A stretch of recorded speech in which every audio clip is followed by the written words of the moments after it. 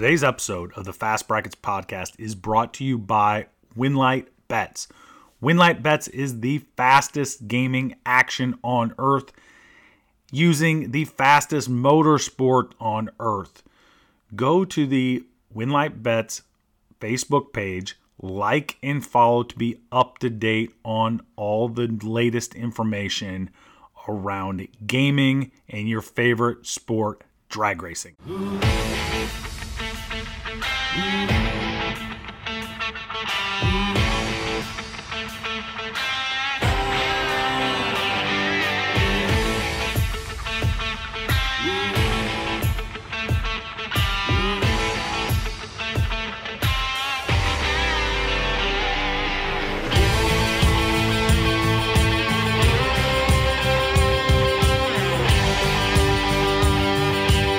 Welcome to the Fast Brackets podcast, where we highlight the cars and stars of top sportsmen and top dragster drag racing.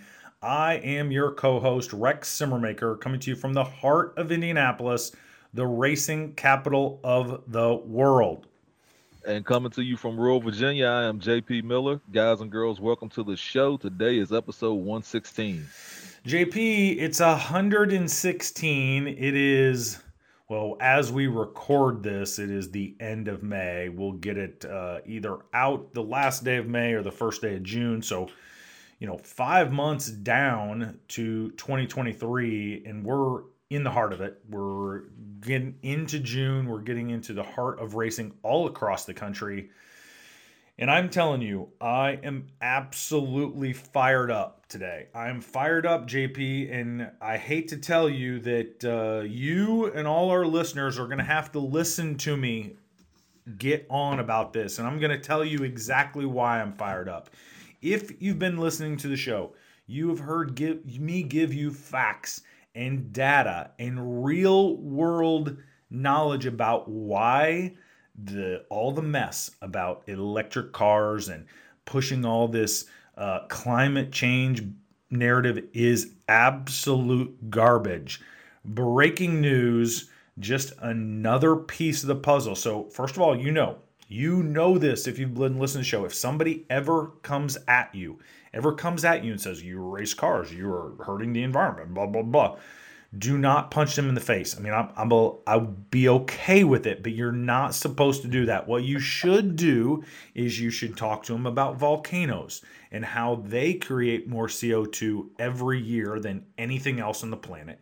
You should talk to them about commercial fishing and about how commercial fishing does more damage to the environment and to our world than anything we could ever dream of race car drivers. And add this one to the list. And this comes from a highly rated journal called the Radiation Safety Journal. And it's a division of the Health and Physics Safety Journal, but this is the Radiation Safety Journal. And this research actually came out in February of last year, but I just stumbled on it now because, truthfully, I don't read the Radiation Safety Journal all that often. But here's what I will tell you. This came out last year. This was some research they did from 1750 to 2018. So essentially 268 years. And what they realized and what the data showed was that only 12%, keep that in mind, 12% of atmospheric CO2 that has been added since 1750, so over 250 years, has been man-made. JP, think about that for a second. Think about all the mining we're doing, all the government grants, all the things we're doing to push electric cars on all of us. How all the poo-pooing that's being, you're still doing a internal combustion engine. Yeah, all of that nonsense that we get blamed for has only been 12% of all the atmospheric CO2 that's been created since 1750 has been man-made. The rest is natural, i.e. volcanoes, etc. We're not doing anything. Like we're not moving the needle. Certainly as drag racers, we're not moving the needle. And on top of that, even as humans, we're not moving the needle. I am livid, JP, that this isn't on every news station, CNN, NBC, Fox, you name it. It's infuriating to me, JP. Yeah, well, they can't put it on the news because it would cost a lot of people a lot of money, and at the end of the day, that's what it all boils down to. Somebody somewhere trying to collect some money for something, in my opinion. So I've always thought all of that stuff was a bunch of garbage. I'm gonna always be a fan of the internal combustion engine.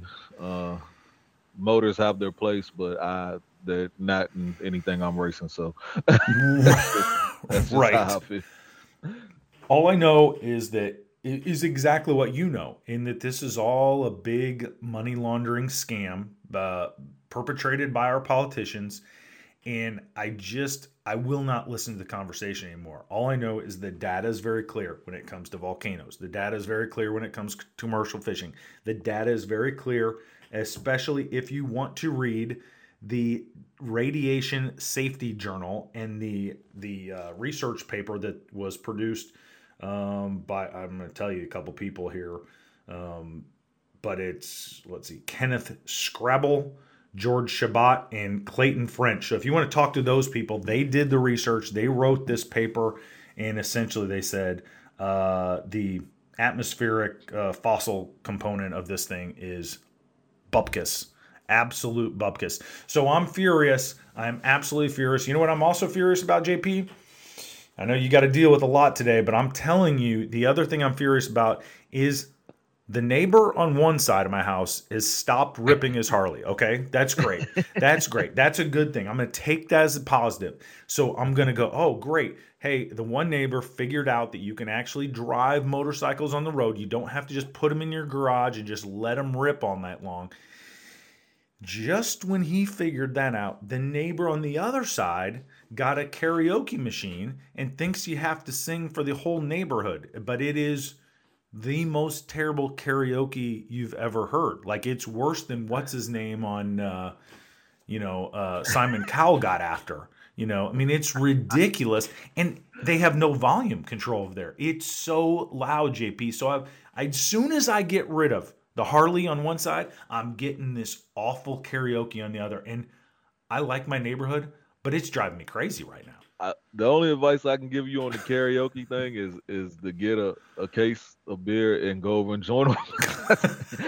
that's the only advice I can give you. It's not bad advice.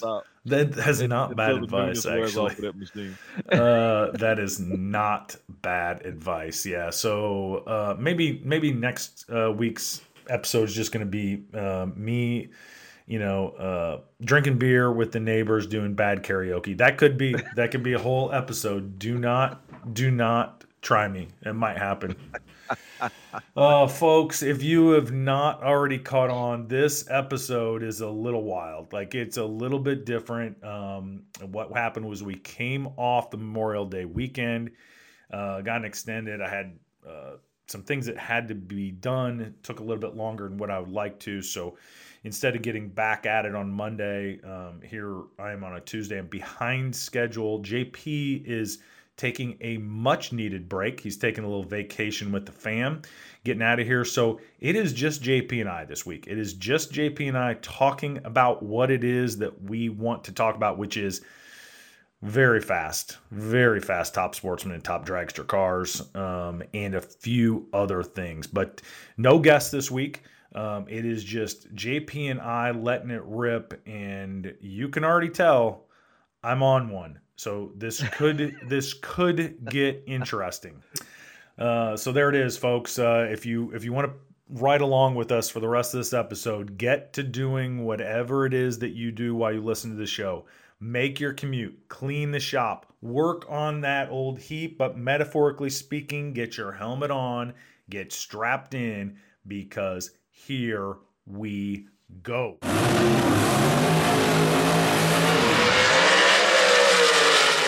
All right, let's put this thing in the water box. Let's get them hot. JP, man, this is an interesting. We're going to talk a lot about the PDRA event at Norwalk this past weekend, and rightfully so. It was a stacked event. There were a lot.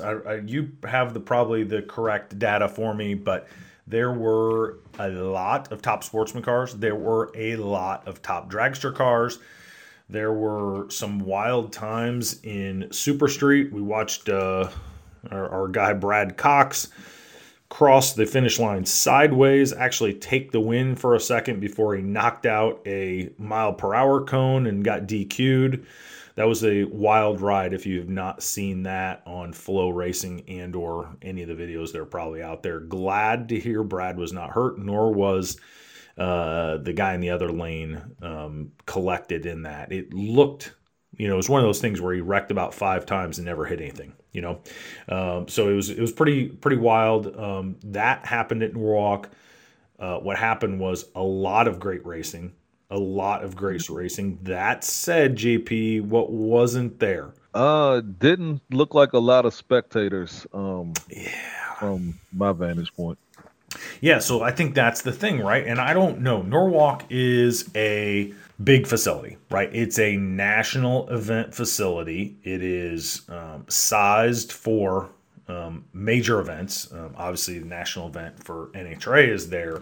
The Baiters have done a great job for a long time in making that a great facility for Night of Fire or whatever it might be. That said, here we are. We've got this great event. You and I know the Pro Nitrous cars, amazing. The Pro Boost cars, amazing. Elite Top Sportsman, Elite Top Dragster. We'll get more to that later.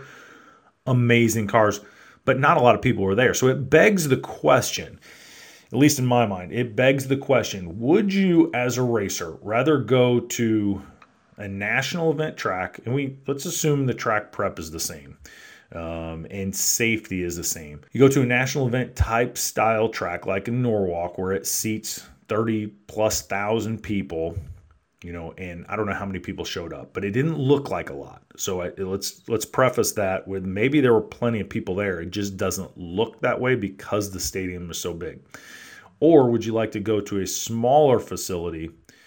Same amount of people show up, same track prep, same safety equipment, but it looks like the stands are full, right? It feels more like an event. What do you like better? For me, I like the competition aspect of everything, but I will say I've been to races where there were a lot of fans, and when you pull up the stage, you kind of look over and you're like, man, it's a lot of people in the stands. I like that feel of it. So for me, I want to race in front of as many people as I can. So if it was a smaller venue, but it was a packed house, I would probably prefer that.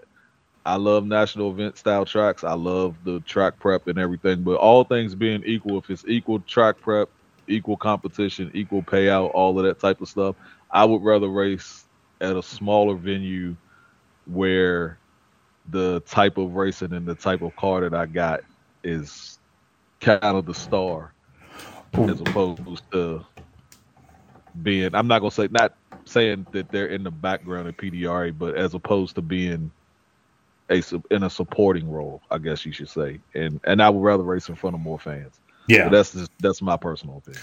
Well, and I should say these two things. First of all, whether there's stands in the fans. How about fans in the stands? Whether there are fans in the stands or not did not take away from the quality of racing that happened on the track. A, B, I really truly don't know how many people were there. I don't have that data in front of me. I'm just kind of guessing like we all were watching on Flow, going, okay, didn't feel like there were a lot of people there. And I think that's the perception of it, right? Is that there weren't a lot of people there, but there could have been. There absolutely could have been. I just wasn't on the property to tell you yes or no for sure. But I think that's an interesting thing. I've always liked personally kind of smaller tracks racing on Saturday night myself, like kind of because of that, like the people that do show up, it feels like an event, feels like a big event, even on a smaller track on a Saturday night, whatever it might be, it feels like an event. And I think that's what you're talking about there, JP, is the atmosphere of it. And, I don't know, maybe there's a middle ground somewhere. I know the PDRA, feels good about the tracks they run at. This is not a commentary on that at all, but it is an interesting perspective when you think about how how you feel as a competitor and how big of an event it is. And we talked about, we were down at the World Series of Pro Mod. Well, that felt like a big deal, right? CBS was there recording, everything that was going on in the property. Obviously, Winlight Bets was there making it a big deal with the Winlight girls, the whole thing. That felt like an event. I don't know. But Bradenton is not a huge facility. So the fans that were there, it looked awesome, right? I mean, it looked awesome. Yeah, it was. I mean, it's not a huge facility, but they do have a big section of bleachers. And I looked up one time and it looked like it was pretty full. And I mean, they drew good spectator crowd every day for that event. Yeah, and I don't mean it's a small facility. I mean it's not as big as Norwalk, right? It's not as big as Norwalk. And so the amount of people there made it look packed. It was a great event. Maybe those same amount of people in Norwalk, it doesn't look like anybody's there. I don't know. It could be. So I would say you're probably right, because some of these facilities it's like you said, they're so big that unless they have a capacity crowd, it does not look like anybody is there. So right. that could be that going on. Like I said, we don't know the fan count or whatever from Norwalk this weekend, but it just, when you're looking at it and looking at the pictures and looking at the live stream and stuff like that, it just doesn't look like a lot of fans. But it's so spread out that I could see where it would look that way. And I will tell you this: I went to Chicago for the NHRA national event there a couple weeks ago, and what the NHRA does is they blocked off the one side. You couldn't even sit on the one side, so they just videotaped the one half of the stands on the right side. So it was full. It looked packed. Had they allowed those same people to spread out evenly on it, it wouldn't have looked as good. So there's something to that. Who knows? Maybe Tyler and the boys have something in the mix planned, in the future for something like that. But it just was an interesting topic to me, I thought. And, I think we all have our preferences, but from our standpoint, it does feel a little better when there's more people buzzing around watching you stage it up. Yeah, we definitely need more fans out to the track. So if you can introduce somebody in the drag racing and make a new fan and get them to come out, do it, man. It's only going to help the sport. It's only going to help the tracks. It's only going to help the promoters. Only going to help the track operators, and ultimately it'll help the racers. The more fans you got, the more purse, the more sponsor dollars, all of it.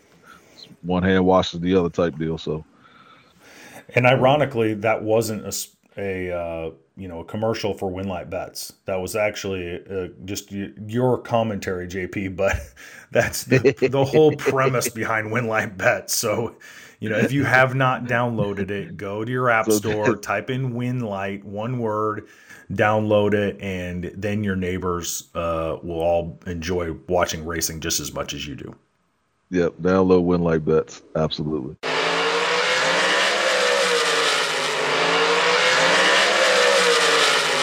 All right, JP, let's put this thing in the beams. Let's stage it up, and we're going to do something a little special, a little different this time. This episode, we're going to put the whole Elite Top Dragster Elite class in the beams here. What they did at Norwalk was really special, JP. I mean, what they did top to bottom, starting with your number one qualifier, Craig Addis, going 365.4 at 198 miles an hour for your top spot was special. 365. I do not think we've seen that in a PDRA trim as of yet. Technically, 366 is the lowest you can dial, but for qualifying purposes, they allowed it. They let Craig, go 365 with a 4 for qualifying purposes. And the bump spot, number 16 qualifier, was Russ Whitlock. He goes 382.7 at 190 miles an hour. Now, here's the real interesting thing. So you heard on our last show, Steve Furr came on. He's making a run at the Elite Top Dragster Championship again. Guess what Steve Furr goes? 382.7. So he does the exact same number that Russ Whitlock does. Only he goes 389 miles an hour, which is the tiebreaker. So Steve Furr gets bumped to the regular top dragster class. qualifying number one there, of course, going 382 at the 7.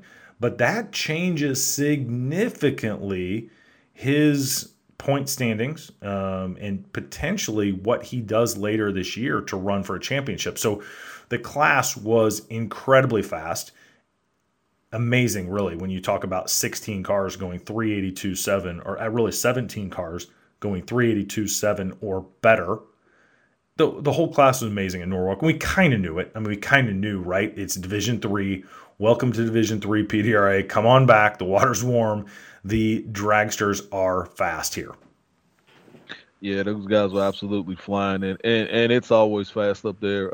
Top Sportsman and Top Dragster is always fast up there. They have a lot of hitters in that Ohio area, so there's no surprise that these guys were up there going that fast. Yeah, it'll be interesting to see how it plays out for Steve for the rest of the season. He's gonna have a little bit of making up to do if he wants to win that championship. He definitely have to be in the field to do that. So I guess we'll see. I don't know how many more 382 bumps they'll have for the rest of the year if we get ready to get warmer. Right. That was definitely impressive. The Top Dragster guys definitely stepped up this weekend. Well, listen, many times somebody comes on. Donnie Urban, for instance, comes on the show, boom, wins the next event. Right? Many times we talk about the Fast Brackets podcast bump. Excuse me. We talk about the bump, little karma there. For whatever reason, Steve Furr got on the wrong side of this thing. And at the end of the year, he may be thinking to himself, I missed out on a championship for not qualifying by 1,000th of a second. And absolute thousands in 1 mile an hour. Like, that's going to be hurtful. Now, hopefully, I mean, Steve's a great racer, so there's lots of season left, and, that maybe is something he can come over, and doesn't become an issue for him. But it was a major storyline, something we would be remiss if we did not talk about. Absolutely. And hey, he did get it fixed though. Remember, he said he was struggling with it a little bit, so it looks like he figured that part of it out. Right. Imagine going, hey, I don't quite have it figured out, and it went 382. Right? He obviously got it fixed, and yeah, great racer. He may come back, and that may light him up a little bit, and he may win a string, 3 or 4 of them in a row. Who knows? He's a very good racer.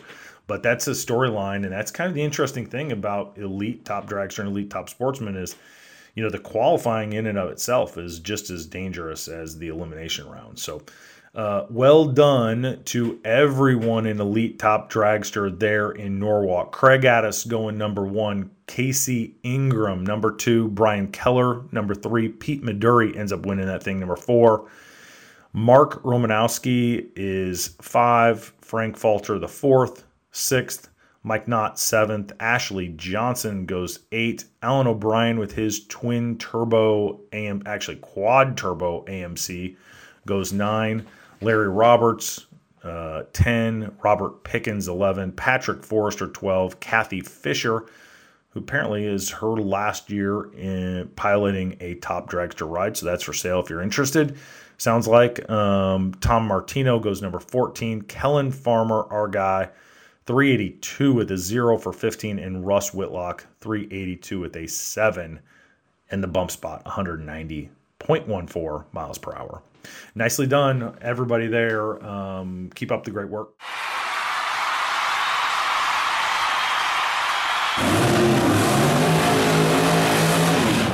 Today's Half Track Report is brought to you by DragRaceLawyer.com. For all your high horsepower legal needs, hit up www.dragracerlawyer.com. Sorry, I said that drag racer. It's not right, is it, JP? It's dragracelawyer.com. My goodness gracious. I said this 116 times, and I got it wrong. Dragracelawyer.com. Ed Harney is there, and he is really, really good when you need him. All right, JP, clean this thing up for me a little bit. My goodness, what happened this weekend? All right, PDRA at Norwalk, like we kind of got into in the last segment. car count is still stellar at PDRA. 73 total top sportsman cars showed up. 64 total top dragsters showed up. So these guys are coming out in waves for PDRA. They are getting it done. I don't know where some of these people work at, but they must have a bunch of vacation time because I don't have it. I wish I did. Yeah, it's Now, hard. It's hard showing up on Thursday, I think, man. Yeah, like yeah. But hey, they're showing up and running fast. We'll start off with Top Sportsman Elite PDRA. You're gonna be shocked at this one, Rex. Number one qualifier, Buddy Perkinson, what? 371. Okay. Yeah, I know, right? Wow. Came out of Okay. nowhere with the no. Right. Now we're just Right. they might as well Pencil him in, right? I mean, he's just yeah. make the check with Buddy's name on it. I mean, Right. it's at this point. 371. Man, it's amazing. 371.5 at 202.15. The bump spot was a little higher, 401.7 at 184, but still a good show. When it was all said and done, a friend of the podcast, Donnie Urban, wins over Brian LaFlamme. Donnie goes 378.5 at 196 to Brian's 379.3 at 195 for the double breakout victory. So congratulations to Donnie. Put another one in the winner's circle, so that'll definitely improve his chances. He's chasing that championship over there. Top Sportsman 48. I got to say this, JP, before you move on. You mentioned the word show, and my goodness, Glenn Butcher.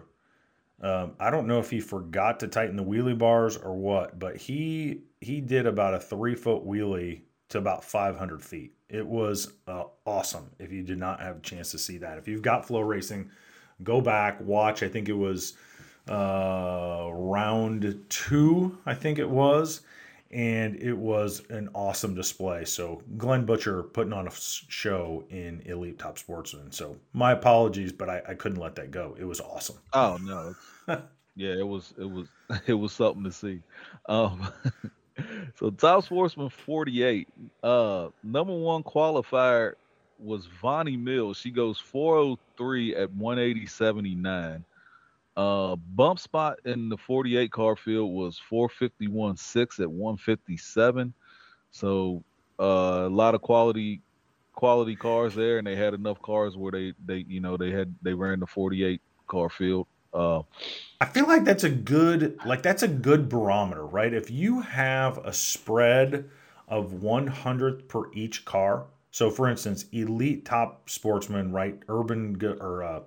Buddy goes 371, and then your 16th qualifier is essentially a 4.0, somewhere like that. So that's 200ths essentially per car. So that's pretty good. But in the regular side, it's essentially 48 cars, 48 numbers, right? That's a pretty good spread. And that's pretty competitive racing. That you got Yeah, to tip your it's hat to them, definitely right? yeah, it's definitely competitive racing, and it just goes to show the level of competition over there, which is high, and that's why everybody wants to go race over there, and that's why they keep getting these amazing car counts. So hats off to Hmm. PDRA. They've figured out something, and they've they're the top sports and top dragster guys are definitely showing support. Yeah, So I get that you. Very good. that's always good. Uh, let's see. At the end of the day, it was Gary Wojnarowski.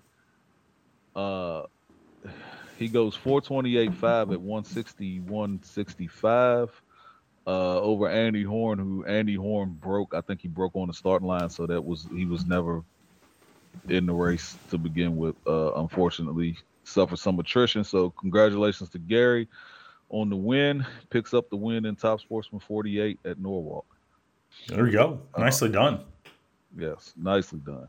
Uh, we got into a little bit of top dragster in the previous segment. Like I said, 64 cars total. Elite top dragster, number one qualifier. Craig Addis 365 at 198. Fast bump spot 382. Just Amazing. ridiculous. Yeah, amazing. Yeah. So the top dragster guys have definitely stepped up. I guess they got tired of getting out qualified by the top sportsman guys. I don't know. You think they've So been all right, listening? You think they've been listening, JP, and they were like, "All right, I think they were listening. I think they said we're gonna show this guy. So all right, top sportsman guys, y'all my guys now. You know, I'm one of y'all, so we right, need to do something about this. We can't let this stand. this will not stand." Exactly. Yeah.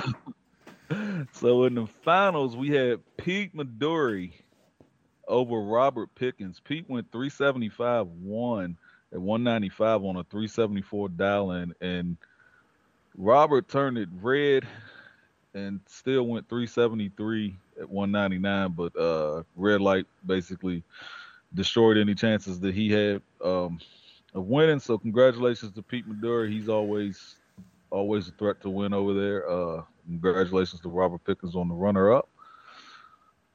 Yeah, Top sport. Good for both those guys. Yep. Yeah, definitely good showing. I'm sorry, I said top sports and top dragster 48.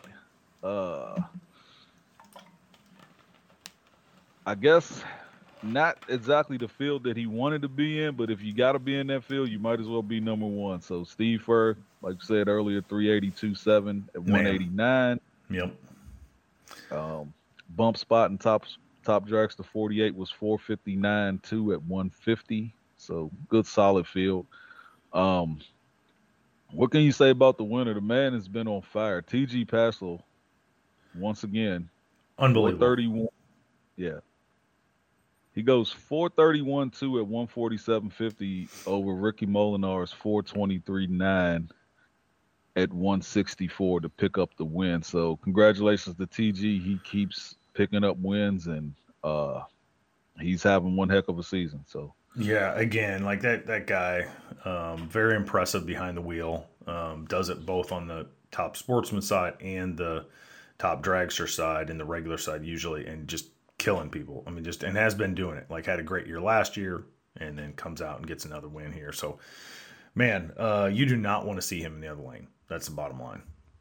No, he's because he's definitely capable of getting it done. So he's one of those guys. Yes. You know. Yeah, exactly. So good. I mean, heck of a race there, huh? I mean, great race at Norwalk this weekend, and hats off to all the top sportsmen and top dragster guys for coming out, and they're showing up in big numbers. So that's always good. Hats off to PDRA. They seem to have it figured out with the new format, the way they're running. So we'll have to sit back and watch and see how it goes for the rest of the season and see if they can keep on getting these incredible car councils. Right now, that seems to be, if you have a top sportsman, a top dragster car, that's the place to be. Right. That's the place everybody wants to be. So, like I said, hats off to PDRA.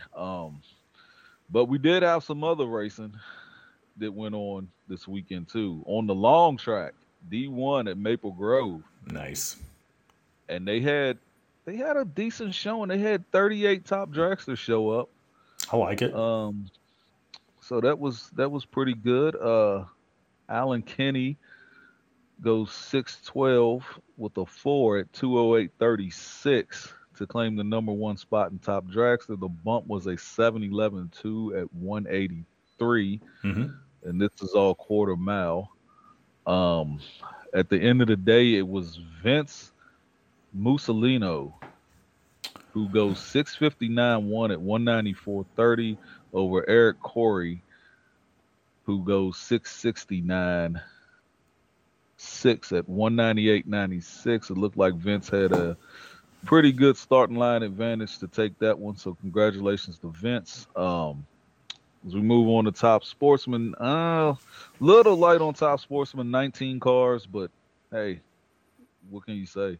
Number one qualifier was Jeff Brooks. He goes 630 with an 8 at 222.99. So that thing is screaming out the back door.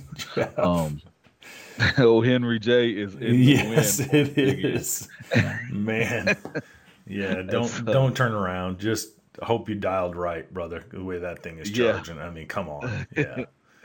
Don't even look. Don't even look. Like, you just gotta hope you dialed right. That's it. But yeah, Jeff, Yeah, that's flying on the top end, brother.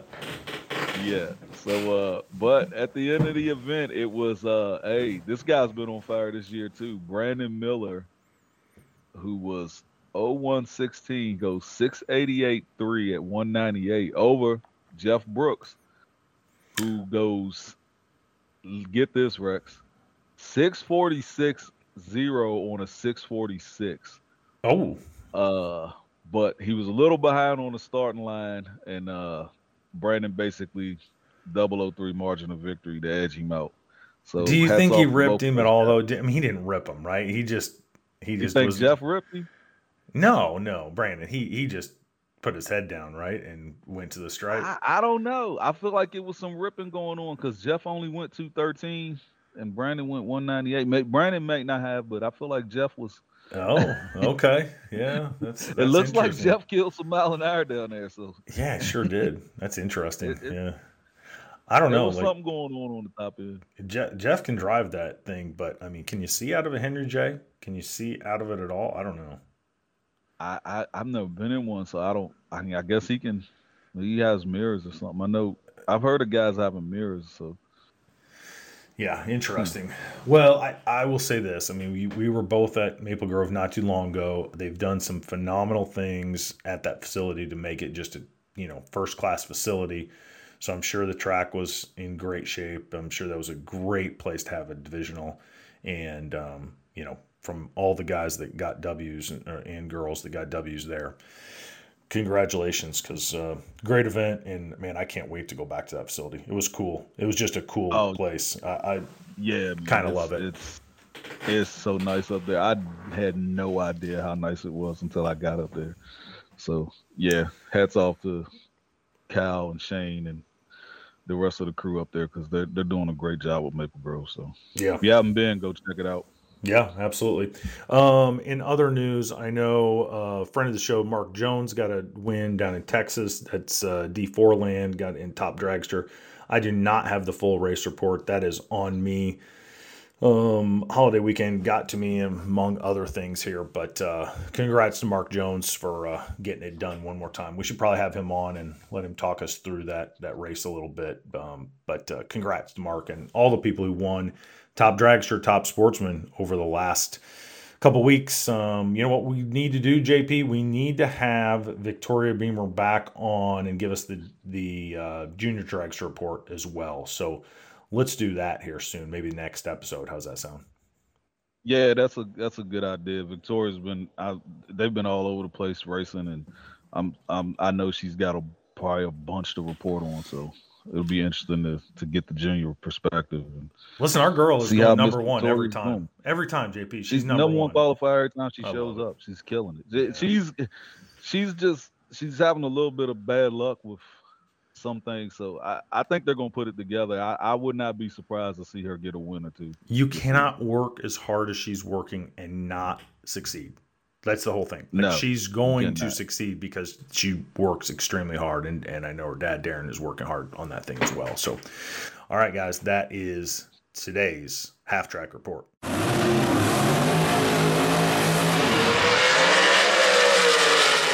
Whoa, let's get out of the groove for 1 second here. And JP, we got to go way out of the groove. And as we get out of the groove, we got to make a slight turn and then make another turn and then make another turn and make another turn so we can talk about the Indianapolis 500 that happened over the weekend. I know where you're at, JP. It's not probably as big a deal, but it is the largest motorsports event on the planet with almost 400,000 people showing up. And it's right in my backyard.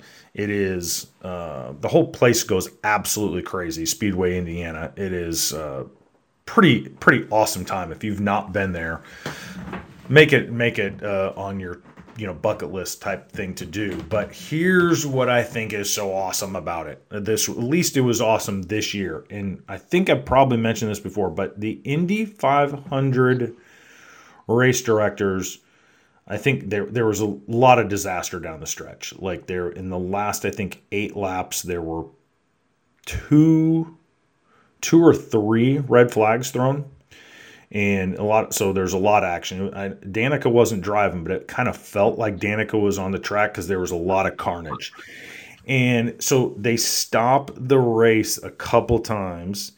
And then, so they had this chance, right? They had this choice whether they could kind of let them rip or call it under yellow, or they could red flag it and create what you and I know as a drag race. So it comes down to, um, it comes down to the last two drivers, and truthfully, now I'm forgetting the loser, but it comes down to there's two cars. They have 2.5 miles to go.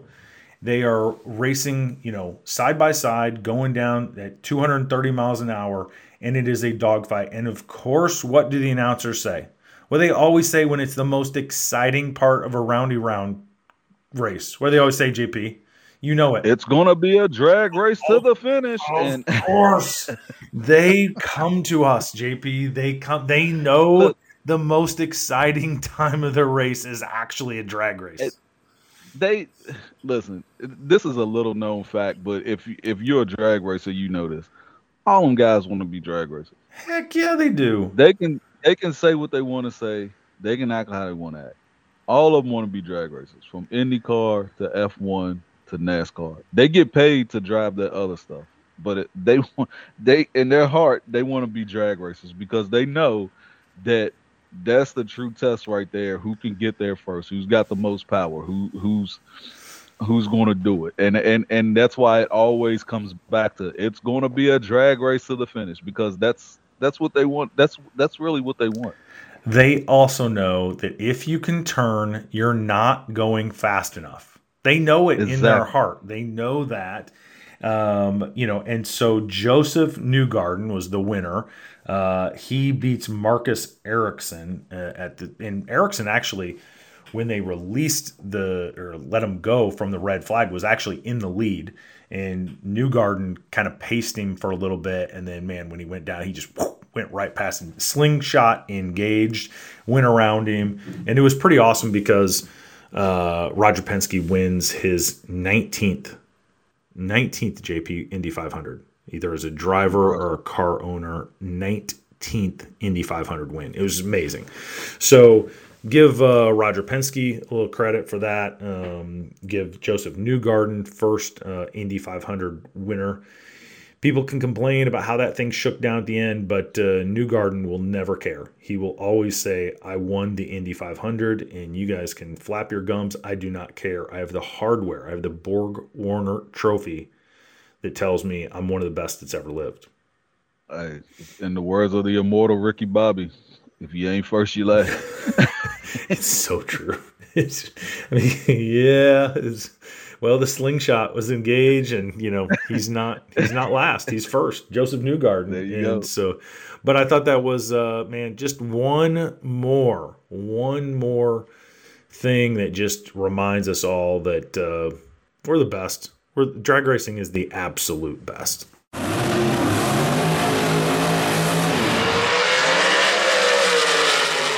As we hit the mile per hour cone, JP, this is maybe the best ever mile per hour cone we've ever had. And we've had some good ones, like 116 episodes. There were some good mile per hour cone segments. This may be the best. And here's where it is.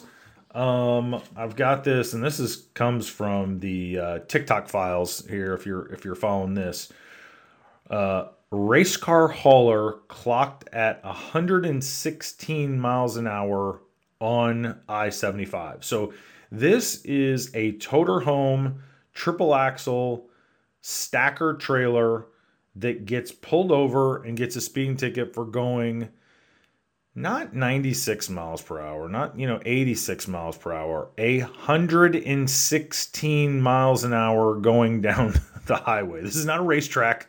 This is the highway 175.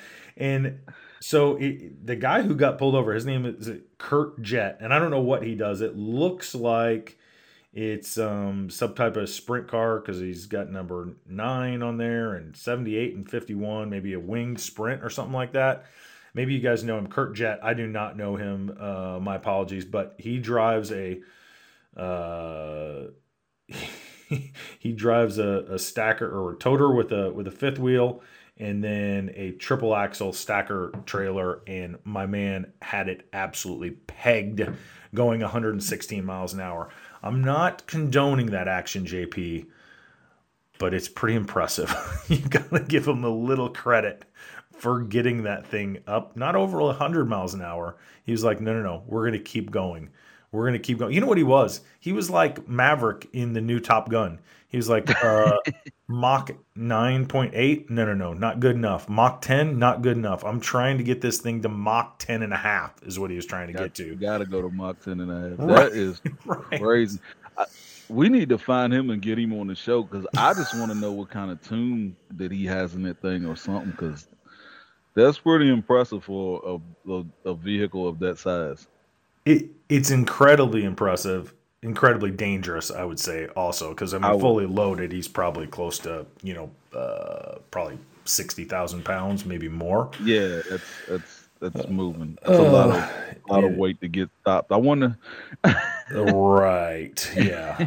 But I just was like, what? I mean, we've seen people that drive fast. Maybe he was late for Q1. I don't know. Like, I don't know. Maybe he was late. I've been trying to get somewhere towing and trying to get home, but I've never been that fast. There are a lot of dudes that haven't been 116 mile an hour on a racetrack. You know what I'm saying? Like, that's 116 mile an hour is fast, and especially pulling a toter and the whole, pulling stacker and the whole thing. I mean, it's pretty amazing. So this week's episode, boy, I don't even know what to say, honestly, if that's good or bad. But it's impressive. I'm not totally upset about it. My man, Kurt Jett, getting the ticket at 116 miles an hour. I think maybe you get to keep your license at that point. Maybe you don't. I do not know. Yeah, you flirting with reckless. I'm thinking that it could have went either way for him, but I guess it depends on the speed. Yeah, it could have went either way for him, but just for the record, if you see the Miller Motorsports red going down, any law enforcement that might be listening, I obey all traffic laws. So Agreed. Yeah, I can back you up. I've seen it. Yeah, you obey all the laws, so that's good. Yeah, we're not like Kurt Jett, trying to go double the speed limit everywhere we go. I can't. My stuff don't run that good. I'm trying to figure out. It runs good. It just don't run that good. Right. Save that money for the race car. All the extra parts there. All right. Congrats, Kurt Jett. But like I tell a lot of people, keep it under 100.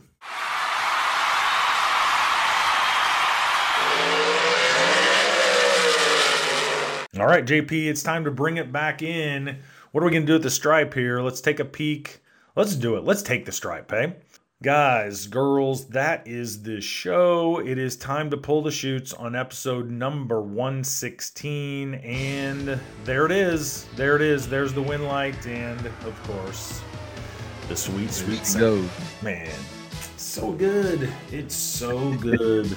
Laura Branigan. Tragic, really, her life. But she gave us something good to remind of us of her. A timeless classic. Timeless, it is. And I will say this: if you have not seen the video, you got to go pull it up because it's pretty fantastic. Pretty fan. We should all have a big disco ball just right next to us at all times. I think that would make our lives a little better. I feel like it'd make the day go a little smoother. Oh yeah, you have a little something you want to pop off to me? Here, talk to a disco ball. There you go. Yeah. Guys, girls, that was we did have a great show, I think, this week, even though we did not have any guests, but we'll get back to it next time. We've got some great guests on tap. We've really got some cool tech guests coming on in terms of some wind tunnel and aero design type stuff. I'm pretty excited to bring you that. Of course, we're going to bring all the top drivers to you going forward. But if you would do us a favor and leave a review on iTunes and or SoundCloud, it helps. We don't know why. We just know that it does. I mean, but you can say anything. You can say this is the best podcast on the planet, talking about top sportsman, top dragster. You can say things like, hey, my toter doesn't go that fast. You can say things, like, if you can turn, you're not going fast enough. You can say anything. Help, let me out of this trunk. I don't care. You can say whatever, but the algorithms don't know. So it helps us if you just type something in there. So we would really appreciate it. Please like, share, subscribe, all of that. We're better. We're worldwide, but we're trying to go intergalactic. So help us grow the Fast Brackets podcast. Guys, girls, I hope you enjoyed it. Keep the rubber side down. And travel safe.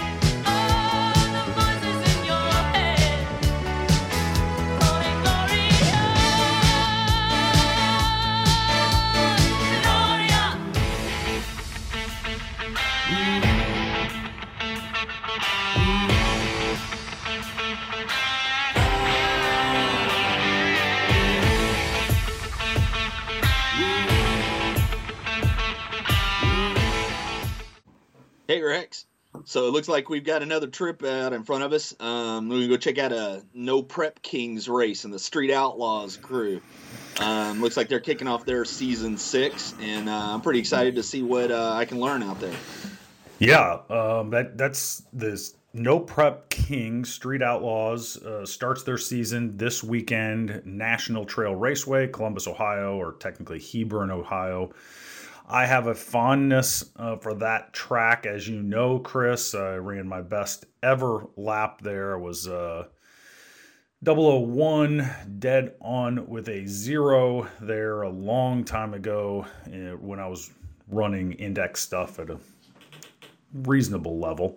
And so I do appreciate that track. Excited to get back there. And then you have to give the Street Outlaw guys a lot of credit. I mean, they have created a fan base that was not there previously before them. And so from that standpoint, I give them a lot of credit.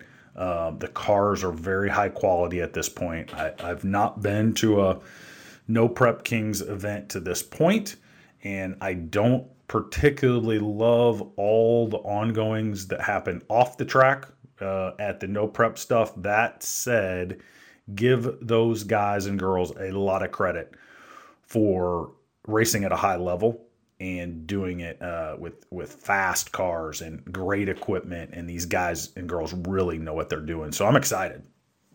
Yeah, I can't wait. It's going to be a lot of fun. Yeah. I just wonder if one of them's the ones in the Toter Home heading at 116 miles an hour to get there early. Yeah. That's still pretty impressive.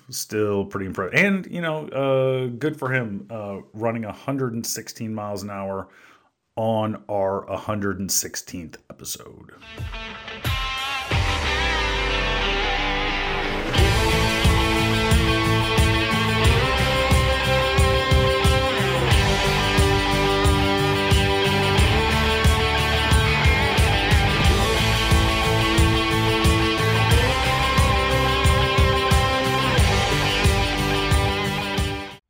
Today's episode of the Fast Brackets podcast is brought to you by Winlight Bets.